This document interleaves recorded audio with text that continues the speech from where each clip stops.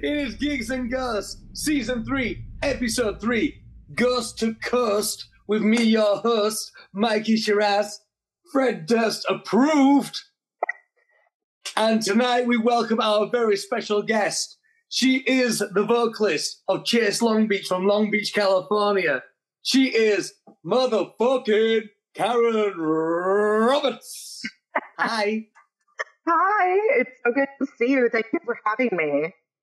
It's been a while. A long time. It's been too long. Far over here. Far too long. How's the weather there? It actually feels like fall. It's a little chilly. It's getting a little chilly. Not sure not as cold as you guys, but oh, it's fucking freezing here. Yeah. I've taken my jacket off, but I am frozen solid.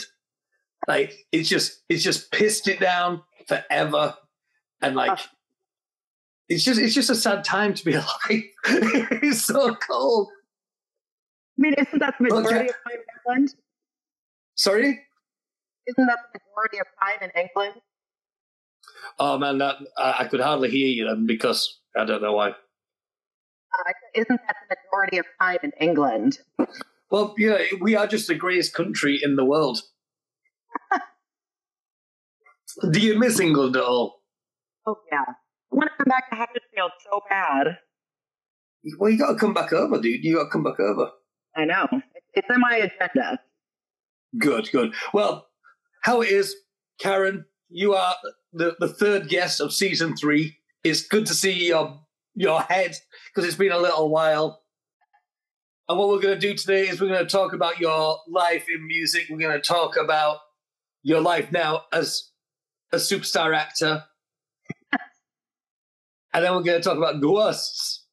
Yes, let's do it. Let's do it. So, Karen, from Long Beach, California, from the band Chase Long Beach, how did you get your start in the world of music? Well, technically, I started in my very first band playing bass, and I was so bad at playing Blink-182 covers on bass that they kicked me out, which is really sad. You must be really bad at bass if you can't do that. And then the next day I was like, I don't know, maybe I can sing. And then I started Chase Long Beach. And then now it's been 21 years. It has. And you are a fucking good singer, you know. Thank you. Yeah. It took a while. There was some trial and error. I figured it out. Yeah. But like, so how old were you when you started Chase Long Beach? I was 13. 13? Holy shit. I know. So you've been doing that band now for 40 years. 45. Yeah. 45. Sorry, I get the maths all wrong. That's all right, yeah. So 13 years old. Now, how did one go about getting gigs as a 13-year-old? Oh, you didn't know this? I'm notorious for sucking dick for shows. Of course. I mean, I've booked you. Of course I know this. No, no. I don't know. You just kind of, we played like a lot of like the local youth centers, and we did like, a lot of the shitty like pay to play gigs where you have to like sell so many tickets, and if you don't, you have to pay for the tickets, and you just kind of have to weed through the bullshit for a few years before you start getting offered real gigs. Yeah, yeah. But you're a band like you've always been part of the ska scene and everything like that. I mean, were you a band who was like accepted pretty much straight away, or did you have to proper put in the work? No, I feel like we were accepted pretty much straight away, especially because we started the band in a time when ska had just become really unpopular. So there weren't as many. Yeah, we picked the perfect time to start. In 2002, we were like, yeah, you know what's really cool right now? Ska. And so, we didn't have an awful lot of competition or people wanting to come to the show, so nobody was going to stop us, I guess. But you're from California, and that is just the state of ska, really. Yeah. The sun's always shining. I remember the first time I ever went over, when I met you for the first time, and it was to see Fandangle recording, and I remember it was January that I went out, and I brought all my winter clothes because I'm from Huddersfield, and I got off the plane, and I was like, what the fuck is this? It's like a Huddersfield summer. I remember you being in shorts the entire time. Well, yes. Yeah. I remember one day they were recording, and I didn't have anything to do, so I was like, I'm going to walk up to Disneyland. And they were all like, you're going to walk? I was like, it's like a mile. And they were just shocked because nobody walks. And I made friends with a tramp on a bus. It was great fun. Wait, did you actually go to Disneyland? Because it is not a mile from where they recorded. Well, it was a bus ride. Okay. I was like, that's like 10 miles from where they recorded. But I had nothing else to do. It was a good time. And like, where did I first meet you? Was it at the slide bar?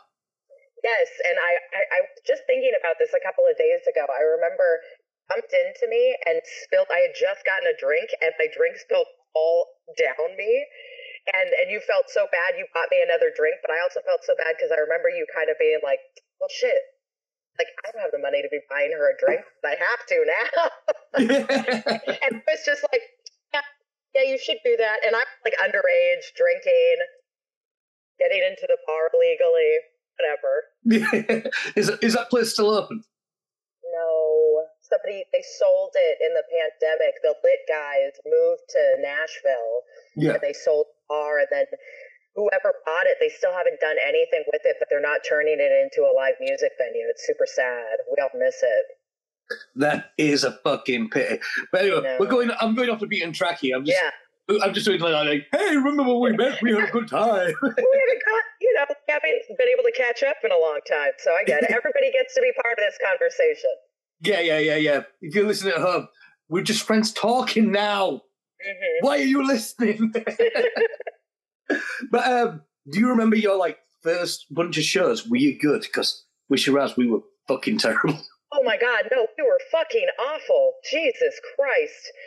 And we didn't even have horn section. I want to think like a full horn section probably until like a year and a half into being a band. So like our first few shows, we were just a 4-piece. It was just me, bassist, guitarist, and drummer.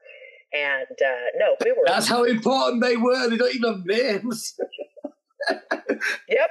Well, none of them are in the band anymore, so, like, why give them names? I don't... So how long did it take to get, like, the full horn section and everything?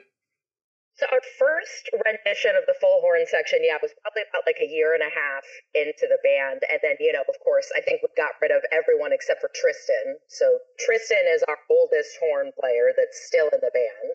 Mm-hmm. And then Megan came along. She was brought in by another horn player who was not in the band anymore. And then Drew came along, I want to say, 2.5, 3 years into the band. Yeah. So, I mean, it took a while before we had the horn section that we do now. I want to say like at least 3 years, probably. Yeah. And then you never looked back, apart from when you stopped for quite a few years. Oh, yeah. started, I mean, we still sucked a little bit, but at least we had horns, we were figuring it out at that point. Yeah. So from back then, you still got Tristan, you still got Megan. Mhm. Is everyone else changed? Yeah, actually, it's funny. Our drummer, he was in the band, I want to say, probably about 2 years into starting the band, and then we had to kick him out because he had to keep missing practices. So he was in the band for like 2 years. We kicked him out. Then he came back a few years later after Emilio. You knew Emilio. I do know Emilio. Yeah. Handsome man. Man.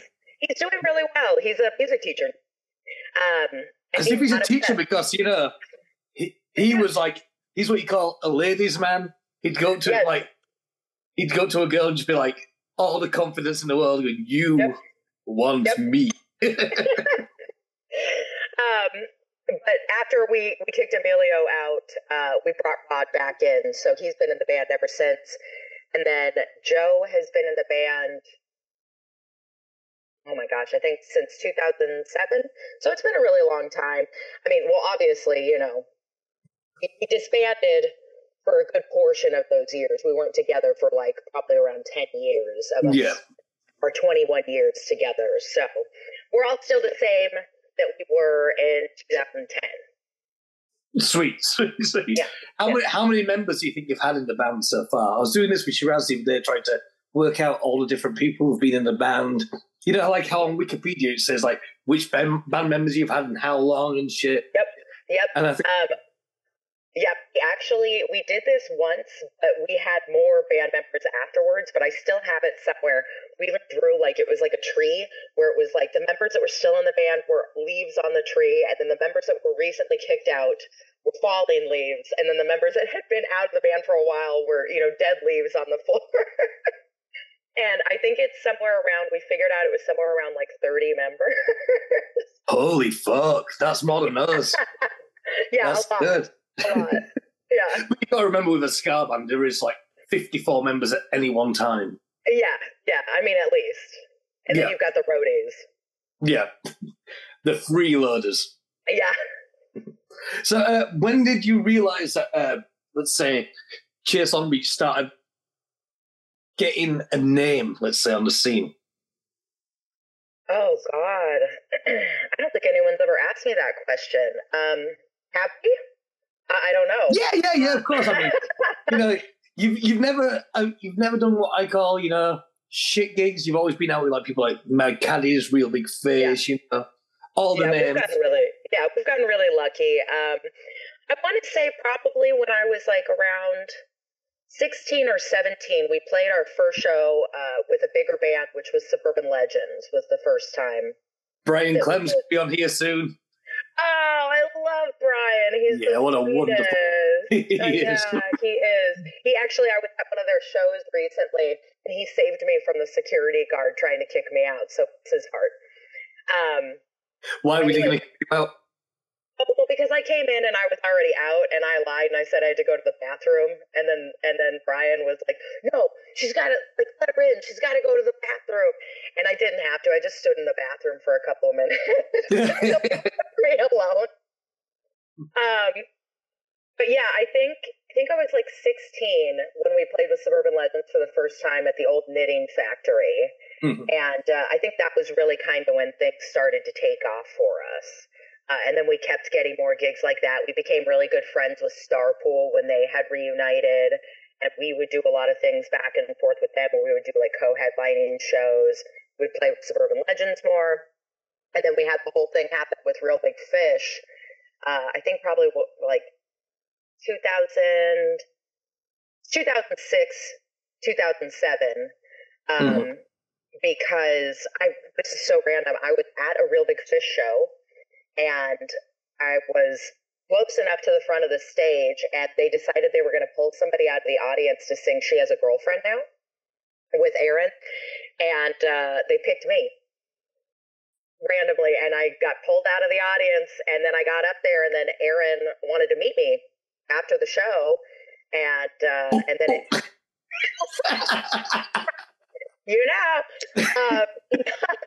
And then he ended up producing our first full-length album. He wanted to produce our album. He came to us, and we were the first band other than his own that he produced. So yeah, he produced Lebec, and then we toured with them, and it just kept going. And then we got signed to Victory Records and put out the best record label in the world. I want to go into this in a bit, to be honest. Yeah. Well, we can go into it whenever you want. But yeah, I think it was probably around 16, 17 that it started to take off. So yeah, probably like 2005. I want to say things started to turn around for the band. Yeah, I think it was 2006 where you came over to the UK with. I think it was with Monica, and we all went to Slam Dunk Festival, and you met with Real Big Fish there and stuff like that. Yeah. And Fonz was really pissed and started trying to chat up Hayley Williams from Paramore, really drunk, and she just looked petrified. I could say so many things about that woman, but I'm gonna keep my mouth shut. Tell them all. I just remember that day specifically. She was just such a nasty bitch to me. And she was, I'm not gonna lie. And this was before Paramore was even really taken off. They were opening for Real Big Fish at Slam Dunk Festival. So and it wasn't like I was like some fangirl. Like, we were all backstage. We had all access passes. Aaron from Real Big Fish introduced me to her. And what had happened too was that I was working for the agency group at the time, in which I was working on a deal for Paramore specifically and Adidas. They were doing some Adidas commercial. And, for those in the UK, that's Adidas. Is that really how you say it? Yeah. You guys are weird. But sorry, carry on. No, you're good. But yeah, she was just like super fucking rude to me, and I was like, it was some like weird, inappropriate thing. It was like, hey, I work for your band. Hey, I was just introduced by the headlining band to you, and she was so rude. And I was like, okay, never mind. First impression. But now we're a Paramore now, though, eh? That's what happens. Yeah, karma really got them, huh? Yeah. But end of the day, she's ginger, so she can't dream, and she smells a piss. Yeah. Next week's guest is Hayley from Paramore, by the way, just where we get the other side of the story. She's gonna be who? Does it count if you dye your hair ginger? Because no, that's fine. Okay, all right, okay. So I'm still a normal person then. My facial hair, what little I've got, is ginger. Oh, so do you have soul, or? I don't know what's happening, to be honest. You have soul. Yeah. I mean, when I was years ago, I grew a mustache for the first time, and I used to get hair dye from the pound shop. And put it on my mustache and dye it. And somebody told me I looked like an opera singer, so I shaved it off. So, but that's neither here nor there. But you did mention you did sign to Victory Records. Mm-hmm. Now, Victory Records are a big label. They had a lot of big bands, Yeah. But they've also got some controversy surrounding them. Yes. Yeah. Did you? How did you find them as a label? Oh, they were great. They were so awesome. No, they stayed true to the controversy. Tony, and we can talk freely about this. They're not a label anymore. Tony is in charge. Doesn't matter. Tony is notoriously an asshole, and he was an asshole. Thing is we knew that going into it, and we knew that the deal wasn't super great. But again, we were a ska band in 2009 when we signed the deal, and we knew we weren't going to get a better deal. And it was like, take what you can get. We're going to get distribution. We never, of course, reimburse them, all of the money, because again, we're a ska band. But it was still worth the experience. That album sounds amazing. We would have never been able to afford that on our own, to get that, type of production value and record at Blasting Room in Colorado, where we did. And, we got a lot of worldwide distribution from it, and a really shitty contract, and we don't own our masters. And we had to fight to get our Spotify, but we finally did it. It was worth it. Question mark? Big time. I mean, I remember I think I was in London town, and I went to a record shop there, and I saw your album, and I was very proud. Proud. Yeah, it was a good thing to see. But then you went on. What brought around the hiatus? Was it to do with Victory or? No. So I had actually quit the band in December of 2009. So, but you are the band. Hair flip. No, it sounds kind of funny because we got signed to Victory in February of 2009. The record came out in June of 2009, and then I quit in December of 2009. So it had nothing to do with Victory at all. No, I always wanted to pursue acting, and I just woke up on the road, like on the bus one day, and I was 21, and I was like, I can't do this the rest of my life. I was just, kind of like ready to move on with my life at the time. It was just taking up too much of my life, and I couldn't do both. And I had always known that I wanted to act, and I finally got the courage to do it. And there was some, inner turmoil happening in the band with a member who was no longer in the band. Which one? That's why. Well, this is the thing. It's our bassist, but our new bassist is also named Pat. So people go, "What happened to Pat?" We go, "What are you talking about? He's right here." Yeah.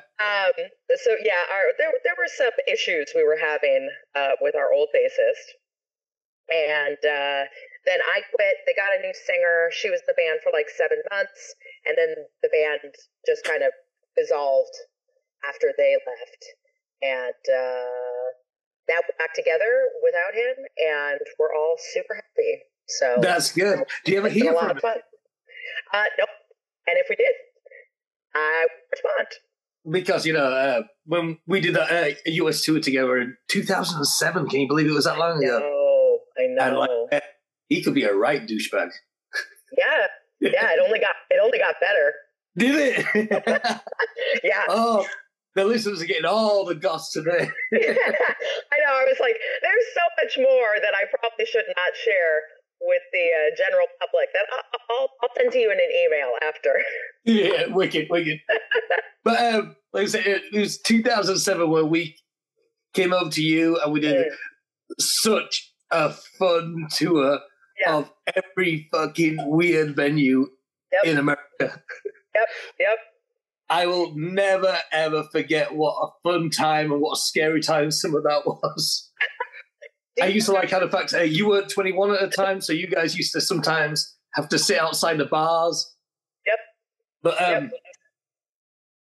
think there was like a part of it where Rob, our drummer at the time, and Fonts, our guitarist at the time, and Tori didn't take any ID with them, and only me and Tim did. So we used to go and sit in bars and have a drink and just look at them outside and wave.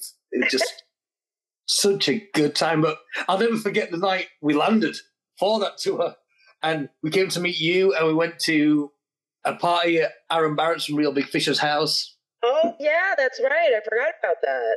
And then that was the night I realized not much money in punk rock.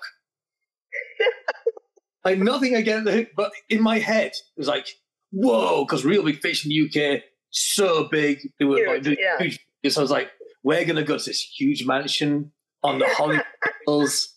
And then we got there, and I was like, there was a portaloo in the garden. I remember that. And then it was like a townhouse, Yeah, just like it was a normal house. Yeah, yep. Blew my mind. Yeah. And that's somebody who actually makes money doing it. Imagine the rest of us. I know, right? But yeah, what a fun tour. Do you remember, were we in Texas where we played outside and the police came and shut down the gig? Yes, and I think it was the 4th of July. No. 4th of July was when we were in Oregon and that person OD'd next to us. And they were wheeling him out. That's when I was walking down the street and I saw a little dog. I was like, oh, there's a dog. So I went over to stroke it. And when I got to the dog, it was dead. It had no eyes. Oh, no. It must have been there a while, And I was like, Oh, God. What is this? God, I'm so glad I did not see that. I did not know that that even happened. Yeah, oh Tori my was God. behind us. I was like, don't come any closer. My God, that is Hey. terrifying. Who's this cat? This is Meredith. Every time I'm on the computer, she has to come on my lap. It never fails. Yeah. And then she'll also sit on my lap. Oh, bless her. I think you missed that joke, but that's all right. Now, I'm just watching the tail going around your neck. Yeah. She's going to keep doing it. There's no point of pushing her off because she'll come back again. It just looks like you've got a big furry dick. I do, actually. You want to see it? We've all seen it. We've all got the internet. But you touched on when you stopped, you wanted to pursue acting because you wanted to get a proper career. So, yeah, it's also going super well. Yeah, but one of the things I remember you telling me is about your acting teacher. Now, if I'm not mistaken, your acting teacher is Ted's dad from Bill and Ted. Yeah, one of my acting teachers was. He also directed a play that I did. One of the most boring plays I ever did, but he's such a lovely man. Yeah, Hal Landon. Oh, Hal Landon Jr., technically. He is the coolest dude. Yeah! No, he is the coolest dude. He's so sweet. Do you have his phone number? I do not have his phone number, unfortunately. I'm sorry. Did you ever kiss him? I didn't, but I wanted to. His wife wasn't cool with it, though. Oh, yeah, because he took Bill's Missy. He started going out with Missy. Yeah. Bill and Ted 3. God damn. Yeah, I know. Crazy. But how's the acting been going? Because I saw, are you doing like a sitcom that you've done a treat?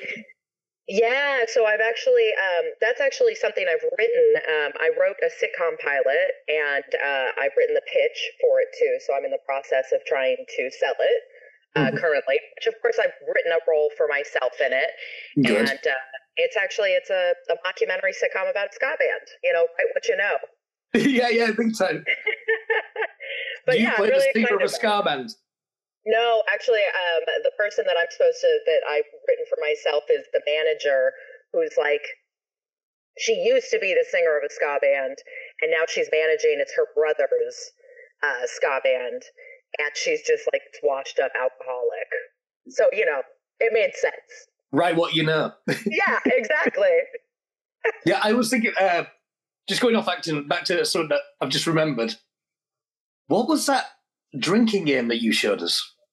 Oh, where we put the 40s in your hands? Is that one? Or there was a jug, I think, and is it was it called Kings or something? Oh, King's Cup, where you have a cup in the middle, and then there's cards all around it in a circle. Yeah, yes. Yeah, that's a really popular game. That's not a good game to play if everyone's already really drunk, though, because nobody ever pays attention after a certain point. So, so it's King's Cup. God, I haven't played that in a really long time. And you put like a cup in the middle, and then you put a deck of cards all around the edge, face down, and everybody has to pull cards, and each card means something different. And the thing where it gets really confusing is that everyone has different fucking rules for different cards. So it's like house rules, depending on where you're playing, people will pick whatever this card means. And eventually, if you pick the king, obviously there's only 4 kings in a deck. The first 3 people who pick a king have to pour some of whatever it is that they're drinking in that cup in the middle, and then the last person to pull the king, so when the game ends, they also have to drink the concoction that's in the middle of that cup. So it's like, you have somebody drinking beer and somebody drinking like a White Russian or, whatever, and then it all, oh God, just thinking about that. Yeah, I remember when we all played it together, I ended up with no trousers on, which happens. Yeah. It's like, I don't think that was actually a rule. That was just you, wanting to take your pants off. But, it was a time of tight pants. I need to be free. I get it. I totally get it. I'm wearing pants right now, so. Good work. What time is it where you are? It is 11:30 a.m. My God, I've had a whole day.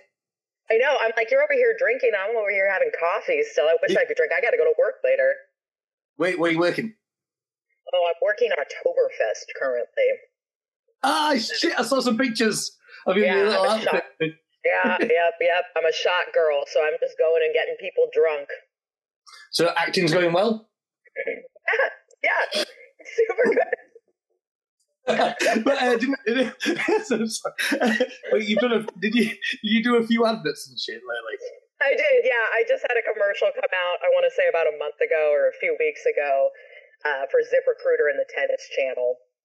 But, everything's been really slow here this past year because everybody's been on strike. The writers were on strike, and then they just finally got out of it, and now the actors are still on strike, and the actors have been on strike now for, oh gosh, I think 3 months, 4 months now, and it's probably not going to be over until the beginning of the year. So, everything's going to ramp up again at the beginning of the year. But yeah, it's been a pretty slow year. So I've just been focusing on the sitcom and the band, really. Yeah. What's been happening with the band? Well, we just played a show a couple of weeks ago. We've had a couple of really fun shows. We just played a show with Big D and the Kids Table and Mustard Plug, and old friends of ours. So that was really fun to see them again. And but we're taking a break right now, and we're just focusing on writing new music. Ooh. So we're gonna have some new songs coming out. Excellent news! I'm looking forward to hearing. Are you doing an album? We're still not sure exactly how we want to release it because, it seems like very unpopular now to release a full-length album anymore. It's like everybody does singles, they release singles because everybody's attention span is so fucking short now. It's like TikTok is so big. It's a whole new world. I know, I do too. I'm too old for that shit. But, it's just a whole new world for us because the last time we had done it, whole albums were still a thing. So we're just trying to navigate what's the best way to go about it. So, are you planning any tours or anything?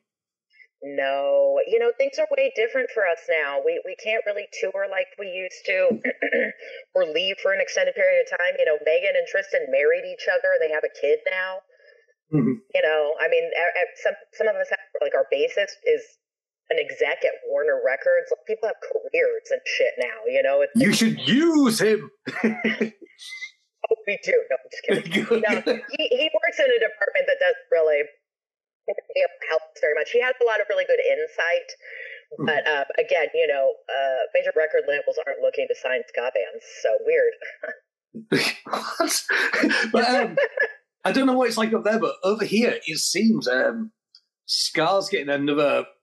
where it's getting popular again. Is it similar? It is. Things are really changing around, and that's why, again, it's kind of like the perfect time for my sitcom. It's starting to ramp up, and there's like a whole new set of bands, and a whole new set of fans that have come out and are really enjoying the music now. So it's a lot of fun. It's cool because you still got like all of the people that kept growing up like we did, who still love it and come out to the shows, and then they started raising their kids on it, and then like teenagers are finding out about it, and it's really neat. Like the Bad Time Records bands, I think, are making a huge impact in the scene and bringing new fans in, and it's awesome. That's good. Yeah, it's been good to see over here. It's like, you remember Random Hand? Yeah, they got a new album that came out. Yeah, and they were fantastic. It's amazing. But like you, they went on hiatus, and they've come back. And they've come back just bigger. Yeah. And it's like incredible. It's been an incredible thing to see. And there's a lot of great bands over here, like Fate's Idea are doing great at the moment. Risky and a really cool Barstool Preachers, who I was trying to get you to go see those guys. Yes. I know. I was so bummed. We were thinking you had thought it was the next day, and then it turned out it was that night, and I already had plans that night, but if it was the next day, I probably could have gone. But it was funny because a few of my friends ended up being at that show, and they told me all about it, and I was like, oh, shit. But yeah, it just goes in circles, Maybe we need to play ska again. Yeah, I was like, Mr. Shiraz needs to get on that bandwagon. Well, anything to get some people to listen to us, what it's like. Exactly. Just follow the trends. So you're writing new music. You're not going to be touring, but you're going to be doing lots of gigs. I would say lots. We're trying to keep it to probably about like 4 or 5 gigs a year because it's just, one, it's hard. 4 or 5 a year? Yeah, I know. Lazy Yanks. It's hard with our schedules. You know, they don't always all align. And some of our guys travel a lot for work. But then also at the same time, too, we don't want to spread ourselves too thin. You know, like you oversaturate the market and nobody wants to come. Yeah. You know, it's just kind of, especially because we can't travel an awful lot. Like we are talking about like maybe being able to do like a weekend here or there, but we really have to pick, we're not going to buy a van again, you know, so we really have to pick places that are close enough that we can carpool and cards together. Yeah. No, I totally understand that. But I'm just glad you're back together because, you know, you were missed, you guys. You guys were missed. Oh. I mean, I still miss the days of, like, seeing you come on stage and saying, I wear Chase Long Beach from Long Beach, California, which for some reason made me laugh my ass off every single time. It was like, where the fuck else are they going to be from? They're called Chase Long Beach. But people will still ask me, they'll be like, oh, what's your band's name? And I go, oh, Chase Long Beach. And they go, oh, okay, where are you from? And I'm like, for real? Like, yeah, from Long Beach. What? Yeah, take dude, that gas, Long Beach. Yeah. Now, the listeners might not know, but back in the day, your, we'll say manager, was your brother. He's our tour manager. Yeah. Keith Kong. Yeah, is he still about and helping you out? No, he's not. He's in the PhD program right now, so he's been really busy with that. A PhD? Yeah. Dr. Keith Kong. Dr. Keith Kong. Holy shit. That's his official title. Yeah, so no, he's been very busy doing his own thing. Again, you know, everybody grew up and kept doing their own shit. But he has come to a couple of the shows, so that's good. Yeah. That is good to hear because he's a wonderful, wonderful man. A wonderful beast of a man. But Karen, so we're talking about your music career, what you've done with Chase Long Beach, all the amazing stuff you've done. You know, you toured all America, you've toured the UK. Did you ever tour Europe? Yeah, we did do a full Europe tour one time. It was our third tour, which we also came to the UK too. A lot of our European gigs ended up getting canceled, so we spent a lot of time in this one Austrian village of Palau. I think we spent like 5 or 6 days in this village. It got to the extent where the woman that we were staying with, her mom was like, you guys can't stay here anymore. It was just too long. And it was such a small village that the mayor let us, because it was in the middle of the summer, let us sleep in the elementary school's gym because they were out of school. Yeah, we got permission from the mayor of this little town or village to stay there. And then the locals came up and we taught them how to play beer pong and dodgeball, and they kicked our asses and both of them. So Europeans strong though on the mainland.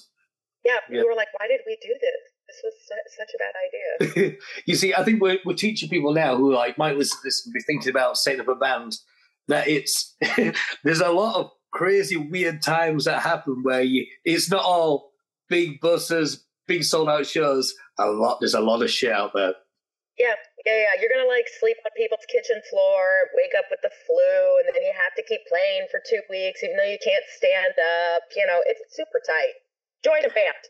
Do it. Yeah, I think. Well, I mean, I love being in a band, but I think you have to be a special sort of animal to stay in it and take all the knocks and keep going. Because so many bands just drop off the wayside after like a year or two. So it's good to see that you're still here all these decades later. Yeah. And it's not for the faint of heart. Exactly. Yeah. So, questions. Here we go. Some good questions. Your favorite band you've ever toured with? Mr. Shiraz, obviously. Of course. But aside from us, because that's neither here nor there. No, honestly, I think it would be you guys. Like, I mean, of course, it was fun playing with Real Big Fish, but I would say you guys. That was like one of the funnest tours I think we ever did. And the worst band you've ever toured with? Oh, Fandango. No, you know what? This is the thing is, we didn't have a lot of bands that we actually did like full tours with, because usually we were the ones like headlining the tour with like our own tour, so we didn't always have like another band that we went out with, and it would just be, you know, one off every night. But everybody we did tour with, the only bands we were toured with were Real Big Fish, you guys, Mustard Plug, Fandangle, and Sonic Boom 6, and everybody, we loved all of those bands, so I couldn't pick a least favorite. Well, let's not say to her, because I want to goss. Who's the worst person in music you've ever met? Hayley Williams from Hayley. Mine's Doyle from the Misfits. I heard you tell a story about him because I've been listening to Gigs and Ghosts, and yeah, I was like, that sounds fucking terrible. What a piece of shit. Yeah.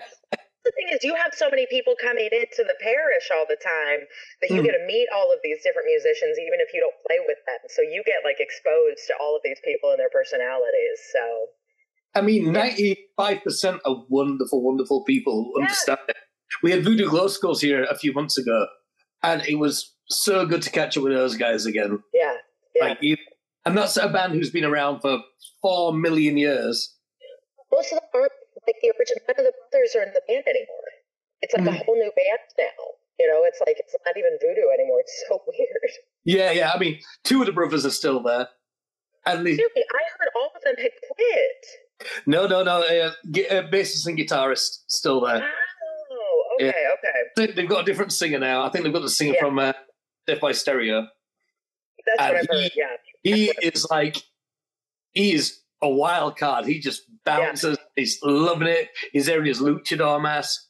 But seeing them this summer was just fantastic. And the brothers are just they just still love it, and like not an ego in the world in that band, you know. And that's good to see. You know, like I was saying, I think especially in like the punk and ska scene, you've got to really be there for the love. Yeah, 100%, because you're not there for the money. What is money? But so, Karen, we've been here. We've talked about your music past, your music present, your music future. Now, are you ready to get spooky? Oh my God, I'm so ready. So, Karen, it is time to talk about ghosts. Do you see that production there? Yes, I love it. So, I always value. Thank you. That's my wonderful producer, Callum. Callum, come say hello to Karen. Hello. Hi, Callum. All right, let's go. So, I always kick off this part with the one question. Karen Roberts, Chase Long Beach from Long Beach, California. Do you believe in ghosts? Absolutely. Oh my God. Yeah, you do. Yeah. Oh my God. Yeah. I have experienced far too much not to. This is what we like to hear. Yeah. Do you want to hear something really strange, which you might appreciate, because you know the guy. Tim Shiraz. Yeah. Massive believer in ghosts. Interesting. I could see that. I didn't think he would be. Like, when I first started doing this, I thought he'd be the one who was like, ghosts, bullshit. Yeah. And he told me such amazing stories. Even the other day, he was telling me one about seeing a blind medium and what happened there. Like, I'm not going to go into it because he's got such interesting, scary stories that I'm making him a guest. He's going to come on because it's fantastic. Some of the creepiest stories I've ever heard have come out of Tim's mouth. And because Tim is like the sensible one. Yeah. You know? And I know he's dad now. Like, yeah. He's got a ghost in his house. Shit. Yeah, he's been whispering his Mrs. That's the thing. It's like, I feel like, especially in England, I can't understand how somebody in your country can't believe in ghosts. And you have such a long, rich history. And there's so many ghosts everywhere. Everywhere. Everywhere. So I'm like, how can somebody not?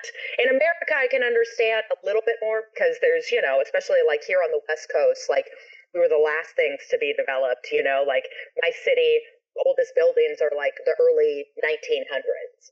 You know what I mean? So there's just not as much opportunity for there to be spirits. But it's like in the UK, thousands of years of spirits roaming around. Like, how can you not believe it? Exactly. Why? I always want to know from every guest that we have, why do you think people have such a fascination with all things spooky and all things ghostly? I think that people, well, the ones who believe in it, I think it's because, it's so unknown. Like, people want to know more about things they can't explain, and when you can't, like, find, like, an exact, like, scientific reason or an answer to something, you just want to explore it so that you can't, because humans are just very curious. We want to be able to know the answer to everything, and when we can't figure out an answer, it just, like, consumes us. Yeah. It's like, have you always been a believer? Is this something that triggered your belief, or have you always had this interest? I've always had this. So I have a little bit the gift of the shine, if you would. And it didn't really start picking up until this past decade, actually. So it wasn't for me, like, growing up with it. The one thing I did have all of my life was I could always sense energy. Like, when I go into a place, I can feel like, oh, this is not a good place. Like, even as a kid, I remember being like, oh, this is not a good place, or, oh, like, I feel okay, whatever. But my mom has seen an actual apparition, and she raised us in, like, definitely, which is funny because I come from, like, a very Catholic family that does not believe in ghosts or not supposed to believe in those things. And but my mom has experienced too much where she always believed in it. She's actually a retired RN too, where she worked in a hospital where people died all the time, and there was always activity in the hospitals, of course. So yeah, I was just kind of always raised into it, and I don't know if I should be saying this, but I'm going to. Whatever, he can get mad at me. He's always mad at me anyway. But Keith actually has the gift a lot. Keith Cohn, the former Keith Cohn.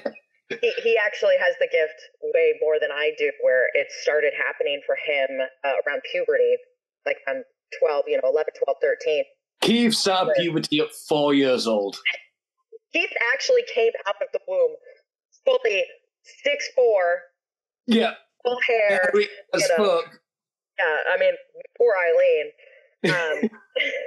But he would, like, I remember, several nights of waking up to him screaming because he would have, spirits coming in and visiting him. And unfortunately, it was he wasn't able to control, like, the negative spirits from coming in too. So he'd have some, like, really scary bad things visit him. And so my mom took him to see a medium, and the medium gave him the option. They said, do you want to try and hone the gift and use it, or do you want to just shut it off? And he was so scared, that he just wanted to shut it off. And so she taught him, it's basically like you imagine, like, a door closing on, like, the top of your head, and so he does have the ability to open that door, and I've seen him do it, and he's done it for me, where he wanted to reach out to somebody in particular and communicate with them, and he was able to. But then what happens is, because he hasn't honed it, eventually all of the spirits see, oh, there's an open door. So you only have so ever long, 30 seconds, a minute, maybe, with the one person that you're trying to communicate with, before all these other spirits are, like, trying to push through the door all at the same time. And because they want an opportunity to communicate, that they don't get that opportunity to be able to communicate with a lot of people. So when they see that opening, they all try and jump through. And so he mostly has it shut off. That's fucking terrifying. Yeah, right? Yeah. For me, luckily, I think because it happened for me much later in life, and actually what had happened for me was that it really started to change after our old sax player, Scott. I do. Scott, after Scott had passed away. So he and I had a really strong connection in life, and so it continued in death. And so he was the first person that I was actually able to communicate with, and I still can. And so that's continued on. But I want to say, like, in the last 4-ish years, it's expanded more, where I've become, I think, more spiritual and like meditative and been open to it. And I think a lot of it had changed too, like in the fact of when you stop being scared, you're allowed to open it up and welcome it in. And so now I've had few experiences. I'm still not at the point where like I would like to. It's going to take a lot more work and time, unfortunately, which I don't always have. I would love to be able to be a medium and like give readings, because I just think it's beautiful if you can help people get closure and comfort, peace from, you know, their loved ones who passed on. But I'm really just kind of at the point right now where if a spirit has something that they really need to say, and I'm like with this person, or not even with this person, like I've had people come in who just needed to say something, then they will. I think it's happened. I think I've channeled like about 7 or 8 spirits now. So it's still like very much on like the very low end. And this has mostly been, I want to say the majority of it's been in like the last 2 years, year and a half. So it's been ramping up for sure. And I think just because I've been more connected with it. Yeah, so when you think about that as like saying you're talking to Scott, you know, Scott was a wonderful, wonderful dude. Sadly, he got ill and passed. Like, that must be amazing that you've been able to contact him. But other people you've talked to, have they all been like, I don't want to say good or bad spirit, but like, have they all been like, let's say goodbye. Have they all been like good, or has it been any like, I'm gonna get your face? Yeah, no. So none of it's been negative. So this is really funny. I think a lot of it too came down to it started happening when I became more open, like watching shows and things about mediums and like listening to podcasts and stuff. So like somebody I'm a really big fan of, which is really funny, is the Long Island medium, Teresa Caputo. I don't know if you know. I do know exactly what it is. Beautiful blonde helmet. Yes. I just love her so much. It's so funny because, you know, there's a lot of people out there that are fake, unfortunately, and preying on people. It's terrible. But I really do believe that she had the gift.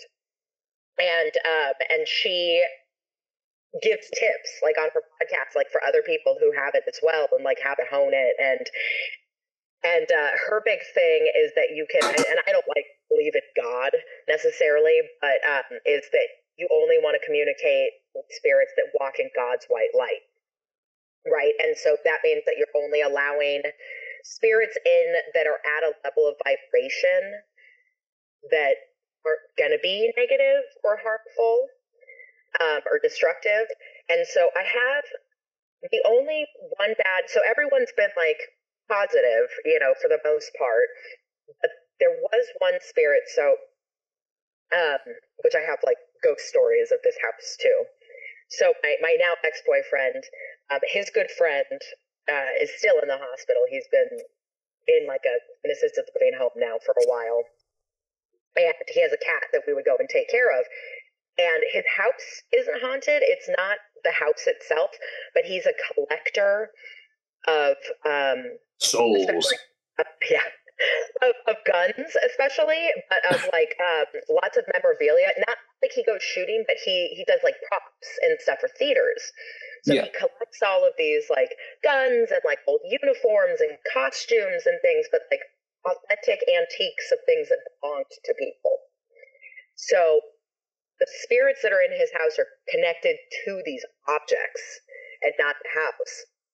And so I spent a lot of time there, you know, taking care of his cat. And it got to the point where I couldn't even sleep in his bedroom anymore, because one night I was sleeping in there and I just woke up and I heard somebody say, a man's voice say, hello. And I was like, and I knew no one was in the house. Like it was just in here, but it was somebody else talking to me. And I was like, oh no, okay, go sleep out on the couch.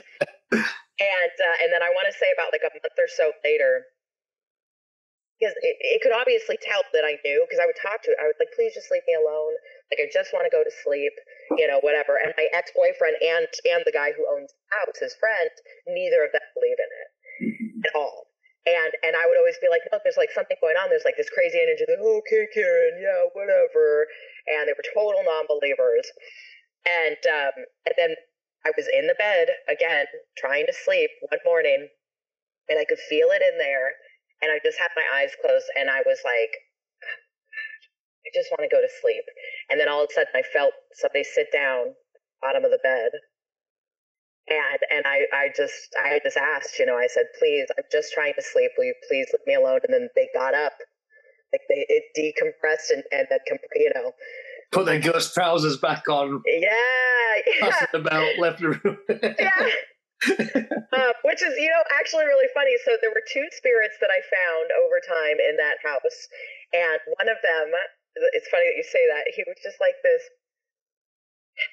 I never actually saw apparition. It's just what I feel and sense. And it's like everyone's different. Like it's kind of like this picture that I get in my mind's eye of them. And the first guy, he was totally harmless. They both were totally harmless. But the first guy was just kind of like bucking about, like whatever. But he was like a little bit of a pervert. He was like, imagine if you could picture like a guy who's like that drunk who's hanging out at a saloon back in like the old West. He's got like a long beard and like kind of like a beat up hat and tattered kind of, and he was probably like in his 50s. Mm-hmm. And which was old for that time. That year, yeah. Yeah, and I still couldn't figure out what object it was specifically that he was attached to, but there was this room in the middle of his house that there was so much energy coming from that room, and it was like his costume room. I would always close the doors to both because there were two doors to it on either side. I would just make sure that room was always closed up, and I tried to contain the energy in there as much as possible because it was just overwhelming. And so whatever he was connected to in that room somewhere, but he would come in and I would be like taking a shower. And I remember one day, like very specifically, I could feel him in there when I was climbing the shower, and I was like, you need to go.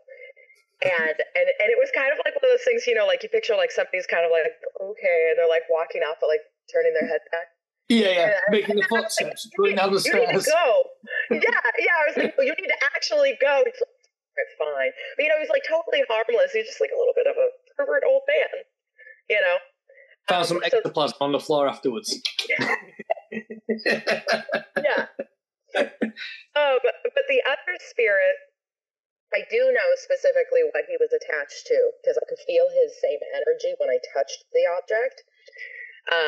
And he was the reason. It turned out, that object was actually in the bedroom. It was in the bedroom closet. And that was why it was so heavy back there. And the energy usually didn't follow up to the front of the house because he was connected to that object. But one day he did come up to the front of the house, and that was when he actually, like, entered me. What? And so, like, he came inside of me. What? So it's this very strange thing, and Scott has done it once before, too. You can actually feel spirit enter your physical body. And I take on... I have my own emotions, of course, too. Like, I'm still attached to myself. It's not like I become that person. But you take on all of the emotions of what they're feeling. And in this guy's case specifically, too, I could feel in my chest, like this blow to my chest and this burning heat. And it was like, but he just had this heaviness. He was just so sad. It was so sad that I just wept. And I could just feel his sadness. And it just brought me to tears. And he talked to me. He was like about 21. It was World War I. I could see his uniform, and it looked more World War I than it did II. And he was so sad because he had this wife and like a new baby, and he couldn't see them again. And it was clear to me that he had, from what I had felt physically, that he had been shot in the chest, is what it felt like. Mm-hmm. And then when I found the object, it was a gun, and it was a World War I gun, the bayonet and everything. And like I said, when I touched it, it was the same energy. It was in that closet in the back room, and it was his gun, because it was one of those things too where I was like, was it the gun that killed him? And it was like, no, he had this attachment to it. It was his. But it was just this overwhelming sadness, and that was the most, I want to say, like, negative experience I had, which still wasn't negative because he was like a normal human who was just trapped, and he was just so sad. It was just I just felt so sorry for him, and I wish that he could, you know, be released, but I couldn't make that happen, you know, unfortunately. So, do you think there's a way that you can release them from these attachments so they can, well, pass over or do whatever, just be released for it? Yeah, I definitely do think there are, but unfortunately, again, like, I don't know that ritual yet. It's something that I would love to be able to learn. That was like when my mom saw the spirit that she did. She saw, you know, like I said, a full-blown apparition. This was back in the 1970s. She was house sitting at a friend's house that was notoriously haunted. Everybody knew that it was haunted. And so again, it was the 70s. There was like the beaded doorway in the kitchen, and she was just walking past the kitchen, and she looked in, and there was a man standing there, full suit, bowler hat. It looked like, she said, like 30s, 40s, like very well dressed, like a time when men always wore hats, but she could see through him. And she just ran out screaming from the house, and she still talks about it to this day, where she says she wishes she could go back and talk to him and try and help him on. You know, and I do believe that, you know, there are ways to help spirits move on, but unfortunately I don't know how to do that yet. You must learn. I want to. I would love to. I'm working on it, you know. Again, it is a lot of training. It's not something, to be able to do all these different things. So, I'm glad you say about, like, the feeling you get in certain rooms, because we've had a few guests on the podcast so far who talk about, like, the feeling when you get the heaviness of a room and stuff like that, and like, it's like it seems like everybody who has, we've got an episode out this week which we recorded a few days ago, and Sasquatch Bob, who was on that, he's like, he doesn't know if he believes, but he's been he said that, and then he told me some of the greatest ghost stories in the world, you know, and it was that thing about, you know, so by the end of the podcast he's a true believer, you know. But it is this thing, you know, the weight you feel, the heaviness, that there is somebody right fucking there. You know? Yeah, I mean, like, I have houses that I do like regular jobs. There's this house that I go to every other week, and I know there's always somebody. They won't talk to me though, but I know there's somebody always watching me. I'm not alone, and it's just this feeling that I have. And you know what? This is the thing. I even had this story happen. This was a couple months ago. It even happens with objects too. For me, where it's not even just a space itself. So Talina Chikami Williams, the lead singer of Britney Bambi, her and I are best friends, and it was her birthday, and we went to this antique store, and we were walking by these glass cases of things, and I stopped, and sometimes there'll be this moment where something really negative, it can draw you in, you know, where it almost kind of hypnotizes you, in a sense. And so that had started happening. There was this object, and I don't know enough about religion to know what god or goddess it is, but it's one of the Hindu god or goddesses, and it was a little statuette of it, and it started pulling me in, and I was like, oh, nope, no, you know, like I had to like literally say this out loud to stop it, and I was like, there is some really, really bad energy to that. And Talina and her mom had already kind of started walking ahead of me a little bit. Talina runs back because she knows, you know, that they had bought a new house, and she had me come over, and she's like, okay, is it haunted? Tell me if it's haunted. And I was like, do you really want to know? Because it is. But yeah, whatever. But so she was like, what is it? What is it? And she runs back over, and she goes, tell me, which one is it? And I point at it, and I go, there is something really, really bad with that statue. And she's like, that one? And we're looking at it, and then it starts moving. Oh, fuck that. And nothing else on the shelf is moving. There's like thousands of other pieces. Nothing else is moving. It starts rocking back and forth, and we both fucking look at each other and fucking bolt. We were like, no, thank you. Just run. And she was like, Mom. And so I think it was nice too, because it kind of reiterated to her, like, oh, Karen's not making this shit up. Like, she, like, really feels this. But yeah, so it's like, it can even happen with objects. I know, I'm like, I've got so many stories. Like, I've got, like, I've got a couple of really good Scott ones that are, like, really positive ones. But I'm like, I don't want to keep you forever, but I'm like... No, you tell away. Tell away. This is why we're here. Okay, so a couple days after Scott had actually passed, it was right in between Christmas and New Year's when he died, and my mom, oh God, I hope she never listens to this. My mom smokes a lot of weed. She's retired. She can do whatever the hell she wants. It's legal in California. Fuck it. Anyway, she smokes a lot of weed, and my brother's really terrible about giving her Christmas list, right? So he's a grown-ass man, and she buys him a remote control helicopter. But she accidentally was too stoned and bought two of them. And so she gave one to my brother for Christmas, and then she kept one herself in the closet. And so he had gotten it a few days before, and for those several days before, we had all been trying to play with this thing and land it, and it is, like, so touchy. You cannot get this thing to land properly to save your fucking life. Like, it crashes, like, it's just, like, full-blown, hitting the ground, flipped upside down, like, it's terrible, right? So my friend is over at the house. We're sitting on the back patio, and she had found out that Scott had died a little bit later, so she wanted to get, the full gist of what had happened. And so I'm telling her the whole story. I'm getting emotional, obviously, and my brother's out there just being a douche playing with a helicopter. And we're like, dude, come on, dude, can you please, like, stop? Like, obviously, like, we're having a conversation right now. He's like, I don't care, whatever. And then he ends up getting it trapped on top of the corrugated roof that we're sitting underneath, so it's super fucking loud. It's on its side, and it's spinning, going like, whoop, whoop, whoop, whoop, whoop. And we're like, oh my God, dude, stop. And so it's stuck. He just gives up. He puts the control down on the table that we're sitting at, and he goes inside the house. And I'm still just telling her the story, getting emotional. And all of a sudden, hear it go again, hitting the corrugated roof. And I was like, Keith, fuck, dude.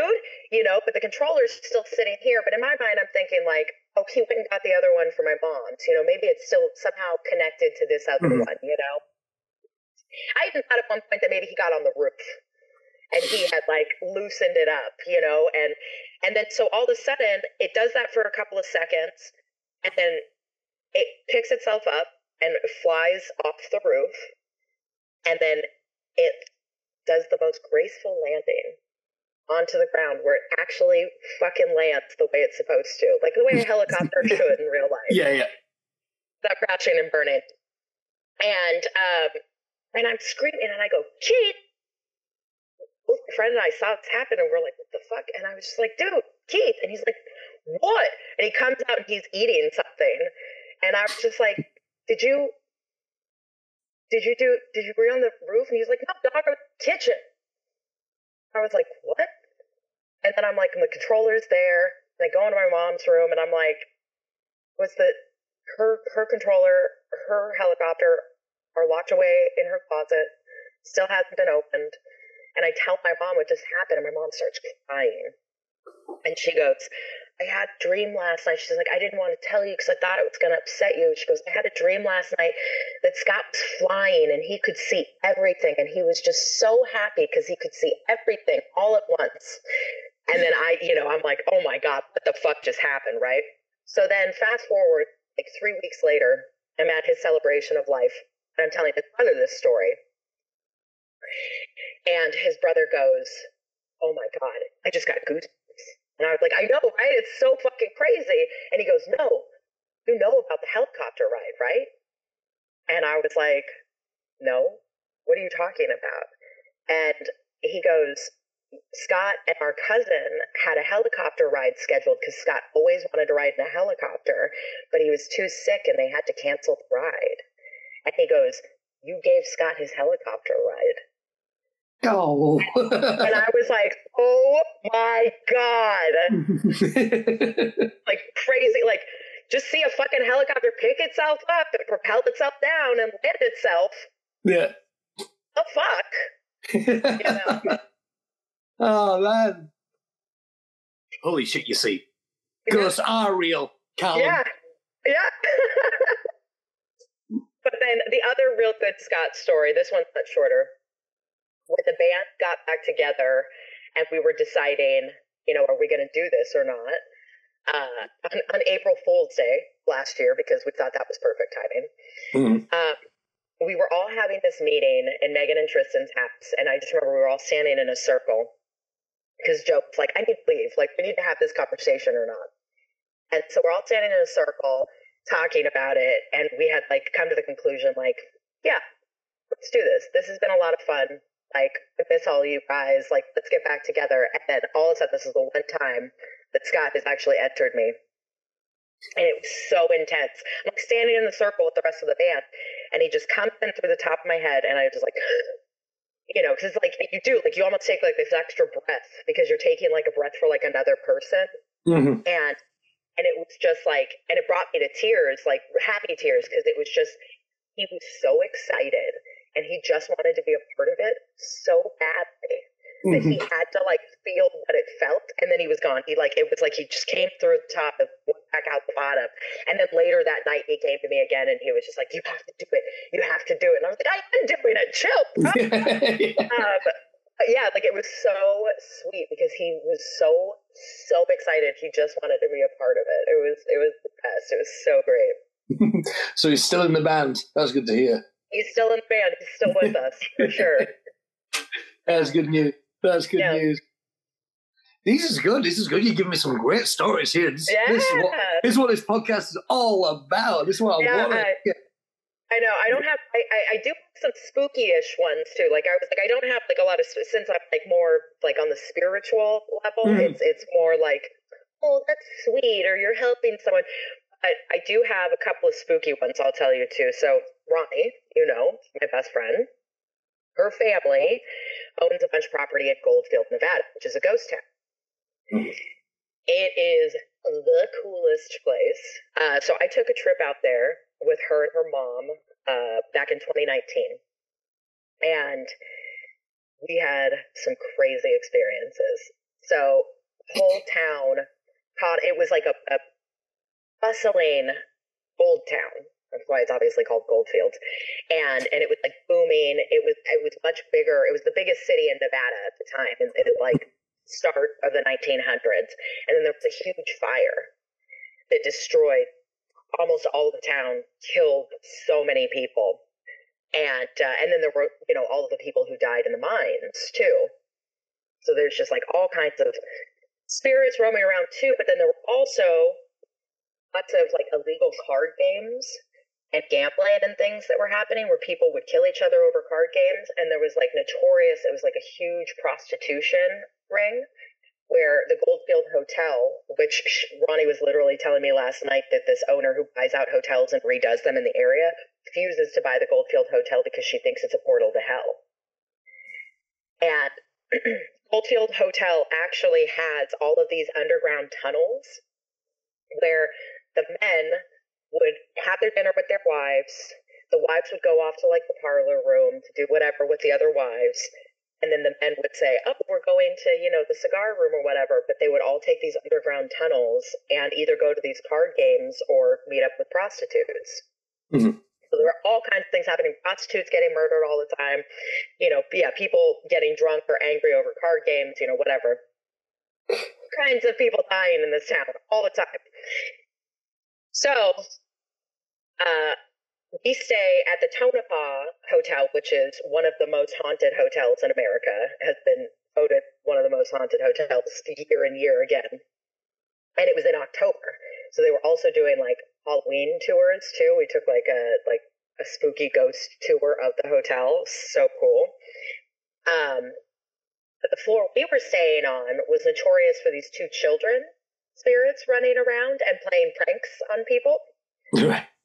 And so we had gone out to dinner, and I had come back, brought my leftovers, left it all on like the table underneath the TV, and then we went out, I think, to the ghost tour actually. And then I came back after, and the napkins that were with my leftovers that were on the table were now on the bed. And I was like, I didn't put those there. Nope. In the room, and I was like sober, it's not like I like accidentally. And then so Bonnie and I would go to the bar across the street. We're gone again. I come back, and my lighter that was in the bathroom had been moved. So it was like these little things kept getting moved, and it was like these little pranks and things were getting played, right?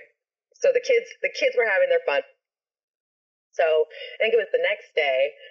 We were standing outside of the firehouse, and it runs along like a highway, but there's no one coming down the highway. It's this ghost town. Hardly anybody ever takes this highway anymore.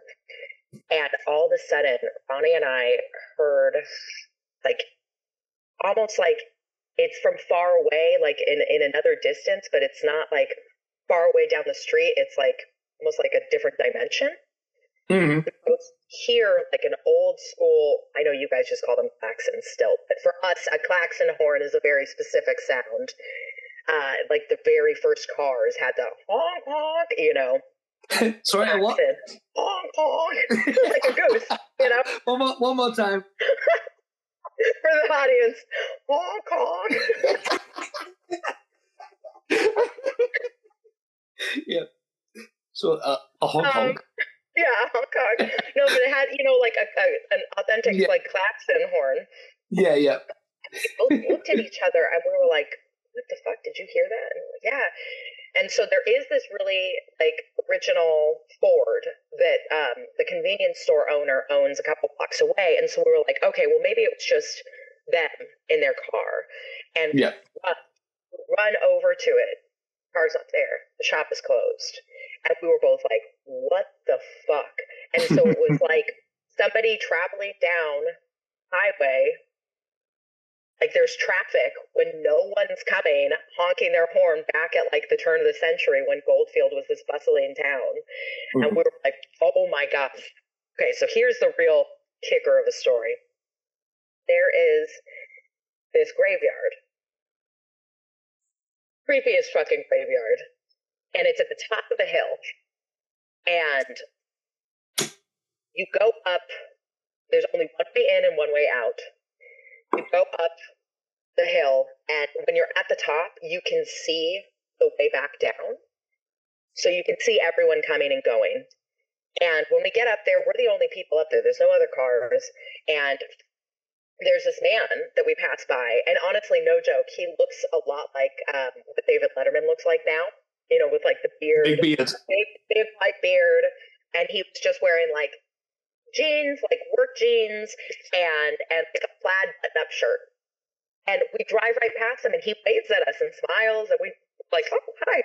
We wave and we smile back at him, And it was probably about 30 seconds later, we pull the car over, we park, and get out.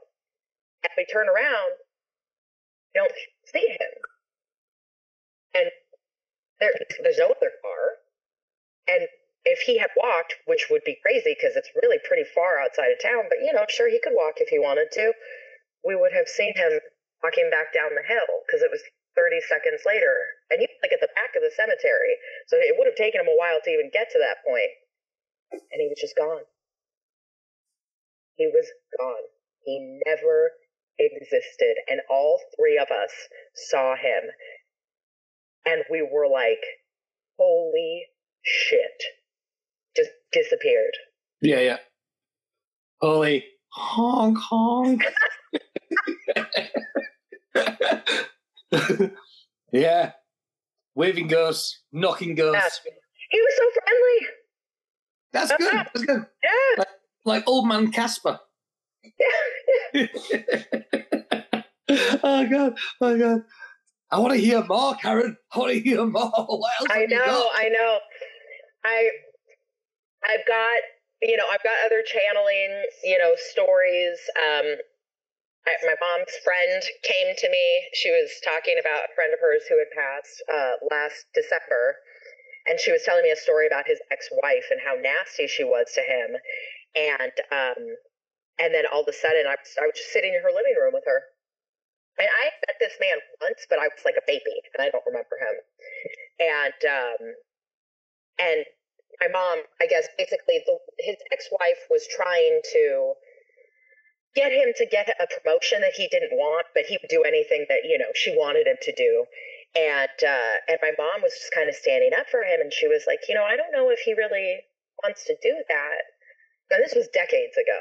Mm-hmm. And his wife got so mad that she kicked my mom out of the house. She was like, you need to get the fuck out now. Don't ever come back, blah, blah, blah, blah, blah. And my mom left and didn't see her or him again for years. I don't think she ever saw her again, but she didn't see him again until they got divorced eventually, 10 years later or something.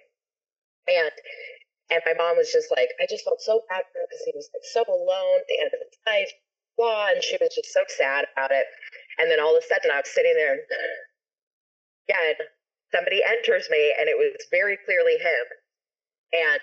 And he just says to me, he says, tell her I said thank you for standing up for me. And that was it. That was all I wanted to say. And I told her that, and my mom was like, that's really nice. That's really nice to hear. My mom totally believes in it. Like, she knows I'm not making this up, Yeah. Recently, another musician friend of mine been going through some hard times. This man came through to me, and I'm pretty sure it's his dad who passed away about a year ago. And it was so hard because, like, he and I, we don't have, like, a really close relationship. Like, we've known each other for a long time, but we're not, like, really good friends where I'd be like, hey, dude, your dead dad came to me. And I fought back and forth where I was like, his dad, like, really wanted me to tell him this. And it was so strange, and I was like, for days, I was asking my other friends, I was like, do you think it's okay? Like, should I tell him? And it weighed on me so hard that I knew I had to. So it finally took me about like 5 or 6 days to reach out to him. And his dad, it was so strange. He just came into me and he goes, ask him about the shoes. He was so excited about these shoes for some reason. He was, ask him about the shoes. Ask him about the shoes. I was like, what the fuck? And again, he's going through a hard time. He's facing an illness himself right now. And then he just goes, tell him it's all going to be okay. Mm. And then he ends it again and he goes, but ask him about the shoes. I was like, what is with these fucking shoes, And that was it. It was probably about 30 seconds and then he was gone. And so I finally reach out to him and I tell him this, and he was so sweet about it. And he's very spiritual too, so he totally like respected it.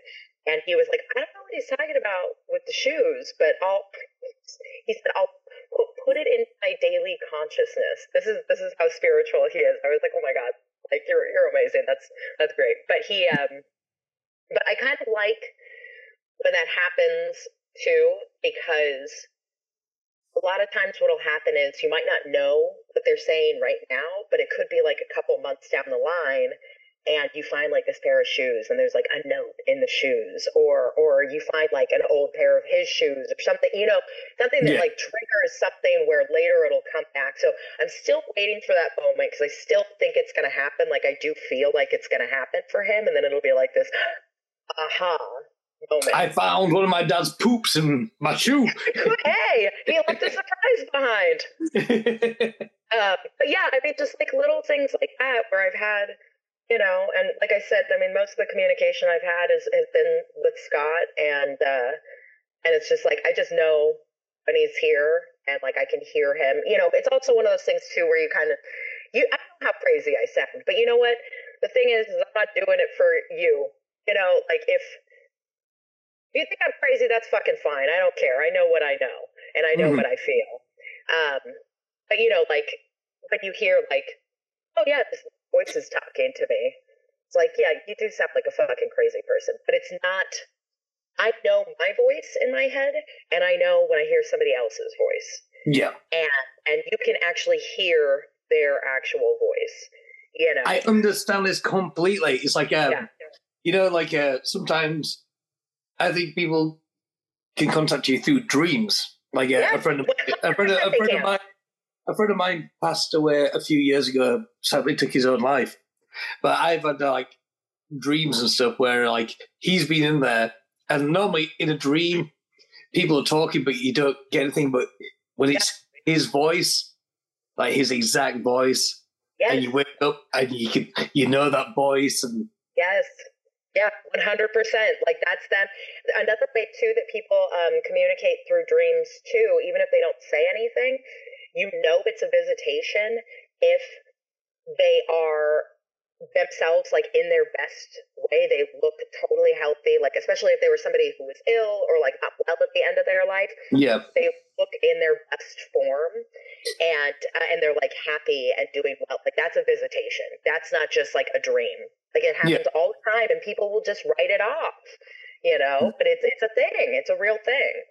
Yeah, 100%, 100%. Yeah. Oh, that's beautiful. Yeah. It's been so good to have you on here, Karen. It's like, no, it's like, we've had a lot of guests, and like it's been good to catch up because it's been a little while. It's been a minute. I think last I saw you was when we did that online quiz during lockdown. Oh my God. That and was forever ago. All the Fat Boys and everything. Yeah, that was so much fun. That was so long ago. But I am about to buy a new apartment to live in, and when I go to look at a place, I always ask two questions: what's the spider situation? Is it haunted? I don't know if we can do this, Karen, but I'm going to go look at it again. I'm going to get you on a video chat. You tell me. You tell me if this place has got some bad juju. It'll be my first time doing it from afar. I don't know how well it'll work without being there in person. I believe in you. Yeah, it's worth a try. Let's do it. It's a shining. Yes. Because I've got a place for a bargain, so there's got to be something wrong with it, right? Oh yeah, there's got to be something wrong with it for sure. It's an old converted mill, and like mills in fucking England. Don't do that, face. I don't know. I mean, a lot of people die in mills. I'm just saying. I know.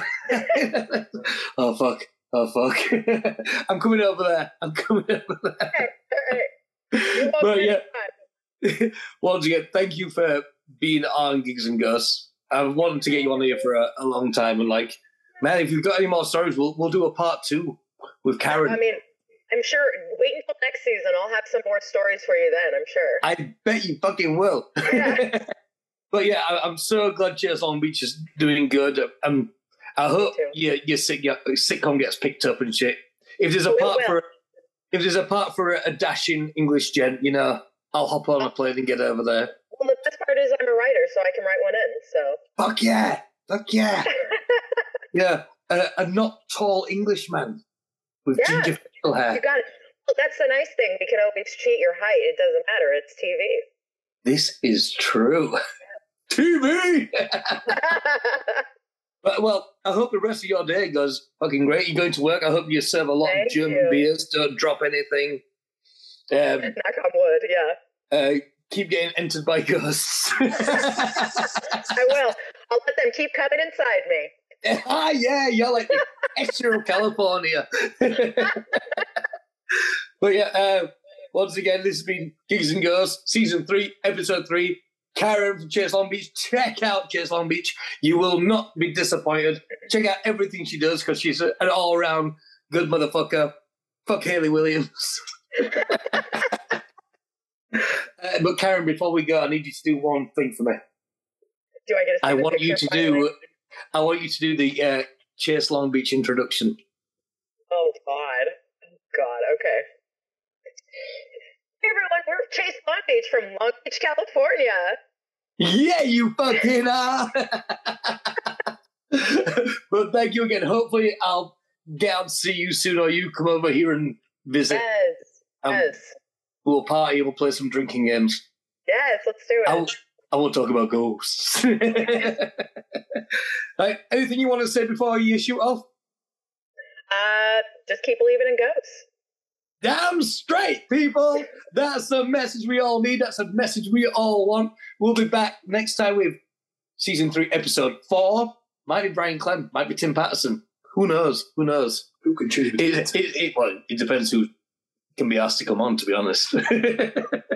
But thank you again. We'll see you all next time. Love you, Karen. Love you. Bye.